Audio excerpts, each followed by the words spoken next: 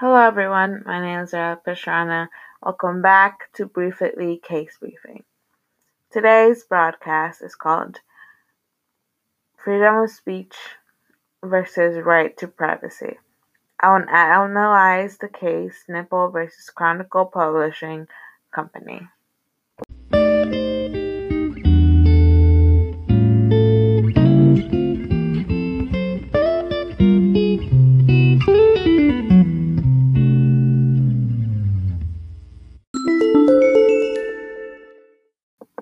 Before we start, I would like to give you some background information about Sipple versus Chronicle.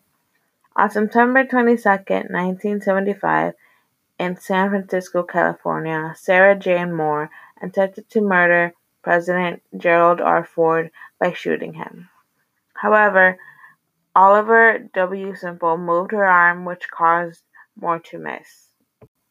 And because Sipple was a prominent member of the San Francisco gay community, many people in articles suspected that President Ford's failure to promptly thank Sipple for his heroic act was a result of Sipple's sexual orientation.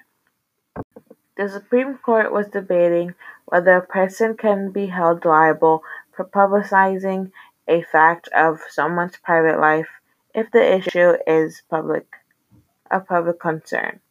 They ruled yes.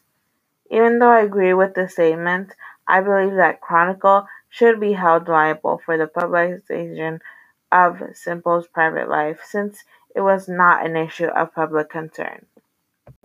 Another case that supports my way of thinking is People versus Caldwell.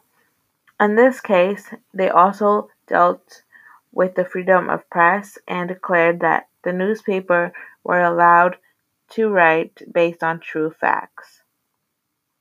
Since Sipple's sexual orientation was neither confirmed nor denied, they should have never included it in the newspaper.